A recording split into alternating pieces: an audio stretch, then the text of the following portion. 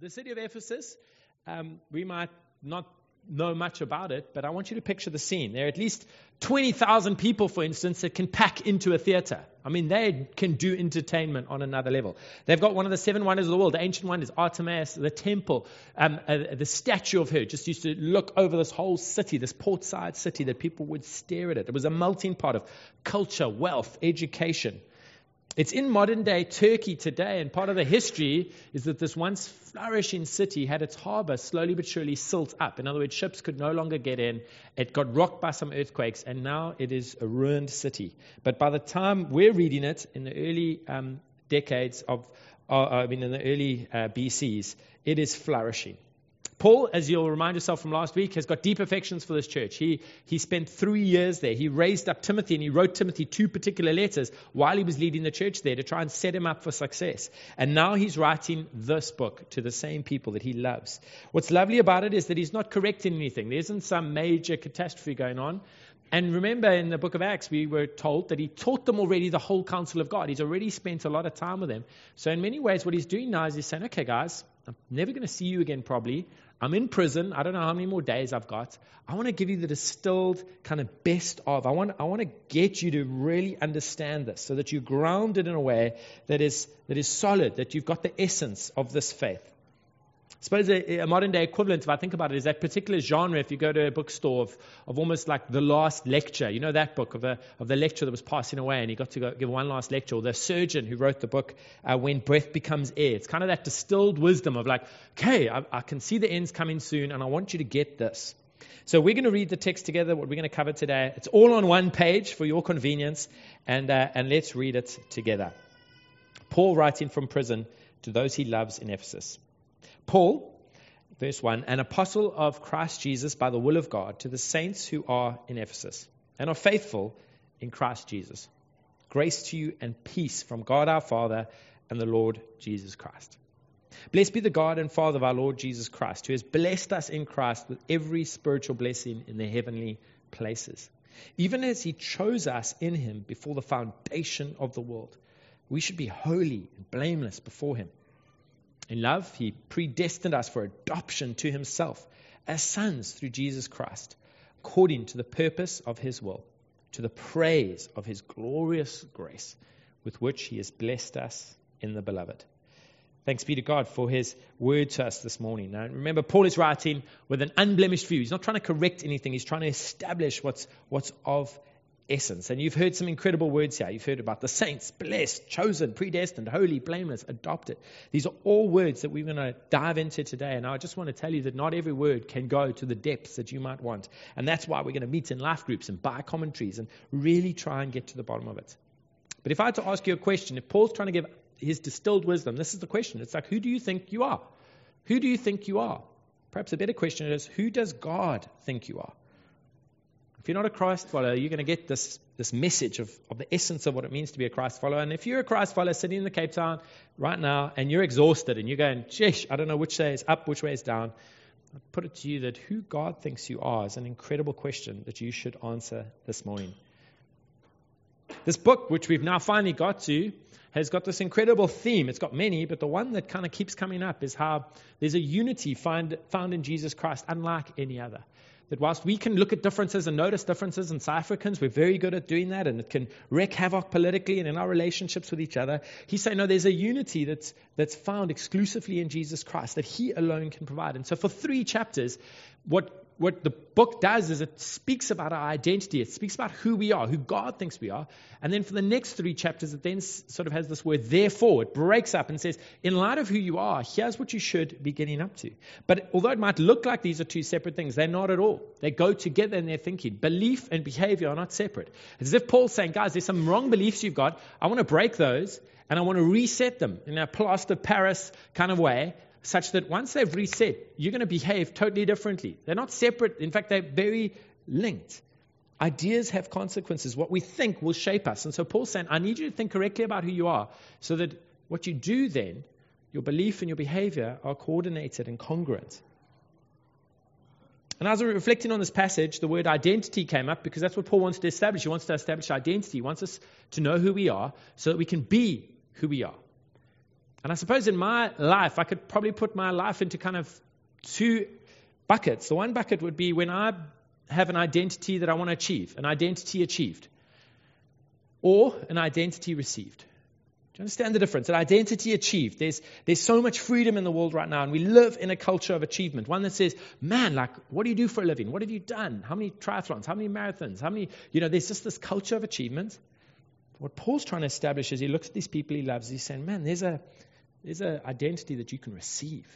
There's a truth about who you made in the image of God, that you should live out of that place.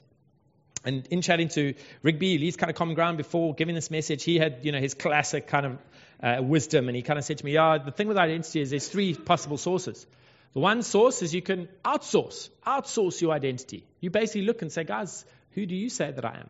Who do you say is to be, celebrated? What does an impressive person do? I want to be impressed. I want to have a good identity. And you outsource it. A way to outsource it is to kind of ask the question, who's paying the most money, right? Because if they're paying the most money, that must be the most valuable thing. So I'll do whatever gets the biggest paycheck. That must be what I do. That's what gives me my identity. There's all kinds of ways we can outsource identity. And I was struck this week by this photo from Everest. I don't know if you guys saw this, but taken this week, there was a queue of over 300 people. I don't know if you can see that, all trying to get up to the top of Everest. And in fact, tragically, some people lost their lives in the queue to get to the top of Everest through hypothermia. And I was trying to unpack this, like, what is going on? I think as a society, if someone said, I climbed Everest, everyone's like, Joyce, speak to us, be our leader, you're the king. The culture of achievement celebrates this kind of thing. So much so that over 300 people are queued up, waiting to get on there and lose their life in the queue. And we might look at them and go, that's crazy. But to what extent have we lined up in a queue saying, that's the thing that's going to get me an identity worthwhile? That's going to be my source of identity. So we can outsource. That's one way of going through it. The other way is insource. How you insource your identity is these are the stories you tell yourself. These are the things you've taken on for yourself. And in many ways, instead of impressive things, sometimes we have what I would like to call an inner critic, someone who kind of says, you'll never be good at that. You've got limiting assumptions about yourself. And so when you insource, often you can actually just be like, oh man, you're not good at anything. And what you tell yourself can be incredibly limiting. I can't spend too much time on this. You outsourced, you insourced. But maybe you've heard this advice, which has been, just don't believe what anyone tells you about yourself. Like the haters are going to hate, the critics are going to critic. Just go for it. Have you ever tried to live like that? Have you ever tried to not care about what anyone thinks? I'd suggest it's impossible. So the choice is rather not if we're going to believe what other people think, but who are we going to believe? We're going to choose whose opinion is going to be loudest to us. No one's neutral in this. And that's why instead of outsourcing or insourcing, we should upsource our source of identity. Look to the one who made us, and what does he have to say about us? We need to think about this now. And perhaps you're in a storm at the moment, and this is what's going to anchor you and help you. But I suspect hopefully most of us are not in that storm. And the time to put up a tent, right, is before the storm hits. And so let's do that. Let's find out who our identity is and go deep as a community so that before the storm hits, we've got a tent up about an identity received, not just an identity achieved. So we're going to dive into these words of saints and blessed and chosen and predestined, holy and blameless, adopted. And I trust that by the end of looking at this, we're going to have that upsourced view firm in our mind. So let's just focus on the first two verses. Sorry, there was a little joke there about Lion's Head, which I thought was quite funny. Lion's Head saying, hey, Everest, I feel you, bro. Anyone who's tried to go up Lion's Head, the Lion's Head sunset selfies on the top of the mountain. We've got our own equivalents on our own back garden there. Okay, so let's have a look at the first two verses. Paul, an apostle of Christ Jesus by the will of God, to the saints who are in Ephesus and are faithful in Christ Jesus, grace to you, peace from our God, our Father, and the Lord Jesus Christ. So right up front, I want to just focus on these identity shifts, which you might not even realize have happened, but which are right there at the center. And let's just start with that word Paul. Paul didn't start his life as Paul. He started as Saul, as we saw last week. He's a Jewish scholar, steeped in Judaism, who kept the law perfectly, and was so incensed by this, in his words, cult that had risen up amongst this false Messiah, Jesus Christ, that he would go on murderous journeys, bringing those who claimed to be Christ to execution. He was opposed, and he met Jesus Christ on the road to Damascus. He had his life turned upside down. Instead of going on these murderous missions, he's been the one who's gone on these missions to bring the message of Jesus Christ to the whole world. And that's why he's writing the letter. In Corinth and in Antioch, all over the world, he's gone and he's brought this message. And what's so fascinating about this identity change is that he turned from Saul to Paul. And interestingly, he was never the one who received that change from Christ. Christ didn't say, hey, you need to change your name. He himself changed his name. Paul and Saul are actually interchangeable. Saul is the Jewish version of his name, and Paul is the Greek version. And he chose to be identified by the Greek version because he'd so identified with this new identity he'd found in Christ, to go to the Greeks, to go and spread his message out. So you might think I'm contradicting my view if I say, no, it's an identity received, but I want you to see what happens when we receive this identity in Christ. We don't stay static, like, okay, I've received this identity and I understand. No, it wells up inside of our lives such that we're prepared to say, I'm changing my name, whatever it takes to make it easier for others to get the good news and to be set free. So straight away, just in one word, you can see an identity that's been shifted from Saul to Paul, and who now is under the will of God. He's just going for it, and even writing this letter reminding them of this change. And then notice what he calls them. These people from Ephesus, he calls them saints. He calls those that have been set apart for the work of God. These are the same people that were worshipping that massive statue. They were the ones gathering in that temple. They were the ones buying and selling various trinkets that were related to this whole system. And now notice how they're phrased. They're called saints, and they're now referred to as faithful in Christ Jesus. The whole city is starting to get turned upside down, much like we would long in the city of Cape Town, for people to be set free, for people to find unity at a whole nother level. It's what Paul's reminding them has happened. And of course, the question is how? How did it happen? And he answers it right then below by mentioning the words grace and peace. Grace and peace. This is how a city got turned around. The message being that God came looking for us in his grace and mercy. And over again, you'll see the phrase, Christ Jesus, in Christ Jesus, the Lord Jesus Christ. It's mentioned over 20 times just in this first little stint of the book. Over and over again, it speaks about this name that has authority, the presence of God, this rescuing God. And it's saying that everything flows out of this reality. How a people can get changed from Saul to Paul, from sinners to saints, is not through anything they've done, but through the mercy and grace and peace found in Christ. He's the source. He's the source. And I try to think of an analogy, and the best I could come up with, we live near Mully Point, and there's a great ice cream shop called Creamery. There's some resonance with this. And there's Creamery ice cream, which is very expensive, but is outstanding. It's a source of good ice cream. You can go many other places to get ice cream. You can go to McDonald's, you can go to Steers, but you were made for Creamery. And you might hear this and you might say, Paul, that's such an exclusive claim, and that seems like so narrow-minded. But the truth is that is the source. That is where you go for good ice cream. And so in many ways, you've got Jesus Christ here being described as the source, as the one saying this is the source of life. And you can try and go to other places and find it. But there's an exclusive claim here. In a city that was incredibly good at worshiping multiple gods, you would look at that and say, but Paul, that's never going to work. How can this exclusive claim take over such a cosmopolitan city? Surely they're going to rather prefer that system where there's so many choices of gods and they can just go around choosing whichever ice cream they want, that there's this ultimate freedom that you can just go and go and go and go. See, why it worked and why we can look back thousands of years later is that the claim that Jesus was the exclusive source of life was true. That people found that to be true.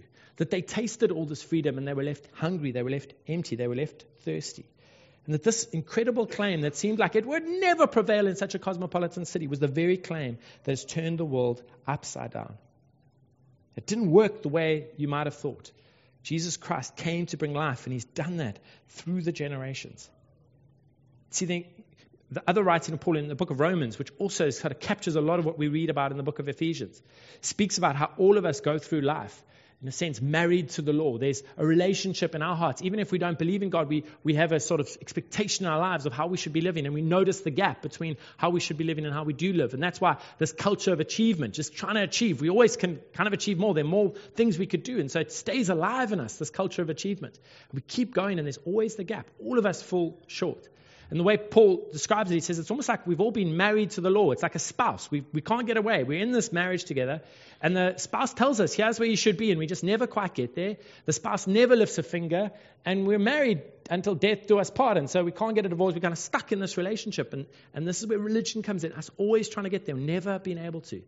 How do we get out of this? And this is the incredible message of the book of Romans. It speaks about us how, yes, you can't get divorced. But you know what? You can die to the law. You can die, you can get out of this marriage, and when you die, what happens to you? You get placed in Christ. You get placed in Christ over and over again. It speaks about being under the law and now dying to the law So that obligation falls away, and now we are in Christ. And when we're in Christ, we find a whole new identity to live out. That's the incredible claim, that we are now in Christ, raised in Christ, and covered by Christ. We're going to be delving into this more and more. It's mentioned over 20 times, like I say in the book, but you've got to get this, that when we declare good news, we don't declare, here's where you should be, go and achieve it, and good luck. What we declare is that there's a new belief that should grip your mind and your heart. There's a new way of understanding the world, a grace that has come from God, a God who's come and rescued us, that it's an identity received, not achieved. And then when you receive it, you go out as those who are holy and blameless, as those that are saints. You live out of that identity. Your behaviors line up with what you know to be received from God, and He empowers you by His Spirit. You're dead to the law and you're raised in Christ. And how does this leave Paul? He's just done the intro. Those are just 2 verses. How does that leave him? You know what? He can't contain himself. He breaks away kind of from the letter at this point, and he goes for the longest sentence recorded in Scripture. This is it. 202 words. We have to put some full stops in English, kind of break it down. But in the Greek, it just flows. 202 words. I'm going to do half of it, and Greg will pick up the rest next week. This is Paul just flowing out a praise exclamation about who God is. Let's read it again together from verse 3. About the grace and the peace of God. He says, blessed be the God and Father of our Lord Jesus Christ, who's blessed us in Christ with every spiritual blessing in the heavenly places, even as He chose us in Him before the foundation of the world, that we should be holy and blameless before Him. In love, He predestined us for adoption to Himself as sons through Jesus Christ, according to the purpose of His will, to the praise of His glorious grace, with which He has blessed us in the Beloved. This is good news. That's why Paul is bursting out. He's not standing there going, jolly good show. It's not this muted kind of surface level. It's something deep inside of him that says, man, this identity is something incredible. And we know it's an outburst of praise. That phrase, blessed be the God, is how Jewish people at that time would start their kind of worship to God. He's saying, you know what, there's something fundamental that's happened to me. I've received an identity. I've been chosen. And that identity is upsourced. It's who God has made me to be. And I want to get in line with that. It's acknowledging that God is at work and His presence is here, that the King of the kingdom has made Himself known. And men, if I could address you for a moment, this kind of like outburst, this kind of level of joy, this level of emotion, you might be saying, Paul, that's not me. That's not me. And my simple retort would be, are you sure? Are you sure? Because when Liverpool came back against Barcelona, were you kind of neutral around it? Like, hey, that was quite cool. When Chabalala scored that first goal in 2010, were you like, jolly good show, jolly good show? I suspect all of us have seen something of value where we've just gone, whoa, like that is incredible. And yet, when it comes to this book, that's where Paul's going. He's not going, hey, some thoughts for you. He's saying, let this shape you. Let this be the identity you receive. And remember where Paul is when he's writing this, guys. He's in prison. He's in prison. Of all people, he could be going, yeah, look, I'm really hoping this works out one day. Currently, underwhelming experience here, But hey, just hang in there. One day, maybe it's going to be awesome. This kind of deferred gratification kind of mindset. No, he's saying, right now, as I sit in prison, as I write this, I'm going, wow. How good is God? I've received this identity. I'm not trying to achieve anything. And I think the word that I really want to focus on is this word chosen. This word chosen, it's kind of right in the center of the script. He chose us in Him. That the fact that you've died to the law and that you're in Him is because He's chosen you. He's set His sights on you. That it's a God initiative and it's a God completed event. And the big headline really to each and every one of us, which might shock us in the city of Cape Town this year, is that we're not at the center of the world, that God is. That a culture of achievement, an identity based on achievement, places us certainly at the center, and we try and make it happen. But an identity received says, well, where do I get that from? And who initiated it? And who is the one who's ruling? And it's God. And of course, the next big question is, well, what is that God like? What is that Creator like? And those words, grace and peace, wash over us. This is a God of grace, of mercy. This is a God of peace, a God of shalom, wholeness, completeness, well-being. There's not a single one of us that deserves to be chosen. All have gone astray. All of us could never reach the standards we even set for our own lives, let alone the standard God sets for us. And it's by grace that we've been radically included. Do you know what that means? It means that it's not the efficient that get God. It's not those that have worked their lives out perfectly, that there we go, I'm now sorted and God wants me on His team. It's not the powerful that get God. No, it's those who get grace. And you see, the major thing which helped me understand all this is if I kind of said, well, why are you part of this group in Ephesus that are aligned to Jesus. Why are you guys changing the city up? What is the reason? And if you kept asking that question, why? If you eventually got to someone saying, well, ultimately it's because I kind of cleaned up my act a bit, or maybe it's because I stopped buying to the temple. If you kept asking the question why, and the answer was very self-centered, what you were essentially saying is, well, God's chosen me because of my actions and what I've done. It essentially would have been, I've achieved this. I've achieved what God has actually meant for me to receive. And so whilst we might struggle with this word chosen, and we might be gripped by it, what I encourage us to do is to understand that what this grace means is there's radical inclusion, not just for the powerful and the efficient and the sorted, but for those who God has chosen. Not by anything they've done, but by what He has done. And if you're new to faith, I hope this God-centered understanding would start to grip you as you start to look to Him and say, God, I want to know the glorious implications that it has for my life. And we've got 5 fingers on our hands, and I'm going to quickly fly through 5 things that we see. We can't go deep in all of them, but I want you to see them. The first implication, number 1, is that we've been chosen for blessing. We're not just chosen and it's like, there you go. You're chosen for blessing. There's something for you to do. And one of the things, before you even get to doing, is just receiving blessing. Do you see it there in the middle of the passage? That it says that we've been blessed, us in Christ, with every spiritual blessing. That's not some, it's spiritual blessing from A to Z, all the way through. And how do we get every spiritual blessing? Well, it's over and over again. In verse 3, it speaks about us being in Christ. In verse 4, it says in Him. In verse 6, it says in the beloved. And even verse 7, if you sneak across, it says in Him we have redemption. It just over and over again says in Christ, in Him. Do you see what's going on here? In Jesus, we don't just have a king to obey. We have a king to obey, which we celebrate. We also have an example to follow. We also have a Savior to be grateful for. But you notice what Paul is saying here. He's saying there's more to it. That when we rest in Him, we are in fact put in Him. We're put in Him so that everything He has is now yours. We can look at the word adoption, which we'll see a bit later. The word redemption, which is coming up. The word inheritance. The word hope, the Holy Spirit. I'm hoping you understand just the power of what every spiritual blessing implies. I mean, let's just go back to Paul, right? Do you know who Paul is? Paul is Saul, who went murdering people around that region. He's now encountered Jesus. His identity has changed. He's now Paul.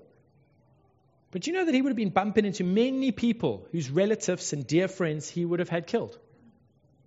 He would have been bumping into them and them going, I had a brother, I had a father, I had a cousin, until you came along. How do you live with a guilt like that? How do you do community with a group like that? How's that even possible? But here's Paul moving forward confidently, able to receive blessing, saying to them, there is now no condemnation. How can he be so confident? How can he get through all of that? I'll tell you how. It's in Romans 8 verse 1 where he writes, there is now no condemnation for those who are in Christ Jesus. You see, being in Christ, receiving every spiritual blessing is a game changer. Christ is not just in Him, He's in Christ. Paul was in effect saying, in myself I'm poor. In myself I have nothing. But in Christ I am rich. In Christ I have everything. Do you know the power of that? Can you see the power of that working in you? If you're feeling that there's something in your past that disqualifies you from being ever part of a spiritual community, the best you can do is kind of be on the fringes. Look at Paul. Look at the weakness, but yet the power that Christ provides. Every spiritual blessing. So you're chosen for blessing. The other one is you're chosen before the foundation of the world. That there's a God who created this world, who knew in advance what was going to happen, and He has a plan. Do you recognize how sometimes functionally we deny the fact that we've been chosen before the foundation of the world? It's there. He's telling us before the foundation of the world was created, He knew you. He moved towards you. I think sometimes what can happen is we think, God had a plan and then we messed it up. And ever since then, He's been scrambling to try and figure out what to do. That the whole world is kind of chaotic and God's kind of trying to make up for past mistakes. And the world's a mess and we've kind of lost respect and trust in God. And that's ultimately what the devil has constantly been whispering to us. You can't trust God. God does not have your best interests at heart. God is not someone who has enough power or enough goodness. Take things into your own hands. Identity achieved rather than identity received. What Paul's reminding them as he's distilled his wisdom down is, no, you've been chosen and you've been chosen before the foundation of the world. Does it give you confidence that as you go out into the day, as you receive this identity, every spiritual blessing, that this is not something that is getting made up as you go, but there's something of a confidence that God is with you, that He's trustworthy, and that He's chosen you. And there's a trajectory for your life. What's that trajectory? It's you've chosen for every spiritual blessing. You've chosen before the foundation of the world. Number 3, you've chosen to be holy and blameless. Did you see it there? Did you see this recognition that there's a path for you to go from where you are currently to where you will be? That we should be holy and blameless before Him. That there's a choosing, there's a predestination that's taking place. That we've been chosen to be adopted as sons in Christ. And so you might think, Paul, I don't know where my life's going. I don't know what side's up. I don't know which side's down. And this should be a word to you that God has chosen you to be holy and blameless. That this isn't a fickle God. If you went to Ephesus, you would have noticed some of the other gods, if you noticed their beliefs, they sometimes had meetings and they would sometimes change each other's minds. And they would be fickle and they would kind of go, oh, no, we thought that, but now it's changed. And that was kind of how the system worked in those days. And here comes this glorious message of a God who said, no, I've chosen you before the foundation of the earth and I've got a path for you, holy and blameless. That when my spirit takes residence, darkness will flee, light will enter, that I will start to renovate you from the inside out, that I love you the way you are, but I love you so much I'm not going to leave you the way you are. This should be a great source of encouragement. If you're finding opposition in your life, if you're finding that you're struggling and you're not understanding that there is a trajectory for your life that a God who is not fickle has set for you, that He has predestined you for this path of holiness and blamelessness, that the good work He's begun in you, He will bring to completion. And notice that it's not according to your purpose, but notice right up the front when Paul wrote, by the will of God. It's God who starts this work and who ends this work. If it's going to happen in you, start cooperating now. Don't see this as some kind of a identity you need to achieve, but see this as an identity you receive and then you live out of. You've chosen to be holy and blameless. There's a fourth one, which is that you're chosen for adoption. There are many implications that we could see about being in Christ, but this one is massive, that you've been predestined for adoption, that you are now in the family, that there is now an inheritance, that there is now access to the Father. You know that there are many powerful people in the world, and you have to get into diaries months in advance, and there's all kinds of access issues, access control, safety control. But I'll tell you what, if you're in the family, if you're a son, the door's open, you're in. You have incredible access. This is what he's talking about. He's saying that the God of the universe has adopted you in, that you are now in Christ. You have access to His presence, the love of the Father. And you're not just described as servants, as we've reflected on already. You're described as a son. And for the ladies out there who are getting a bit maybe upset with me, the promise of being a son in that culture would have meant full inheritance, would have meant unbelievable blessing. And what he's saying is, whether you're male, whether you're female, that's the inheritance. This isn't something that anyone's excluded from. If you're chosen in Him, you have got incredible inheritance as one who's adopted. No longer servant, but as a son. And then finally, you've been chosen for every special blessing before the foundation of the world, to be holy and blameless for adoption. And now finally, you are chosen for worship. And we're going to respond with one song soon. Why is all of this happening? Do you see that one verse that tells us all of this stuff, your identity that you've received? It's to the praise of His glorious grace.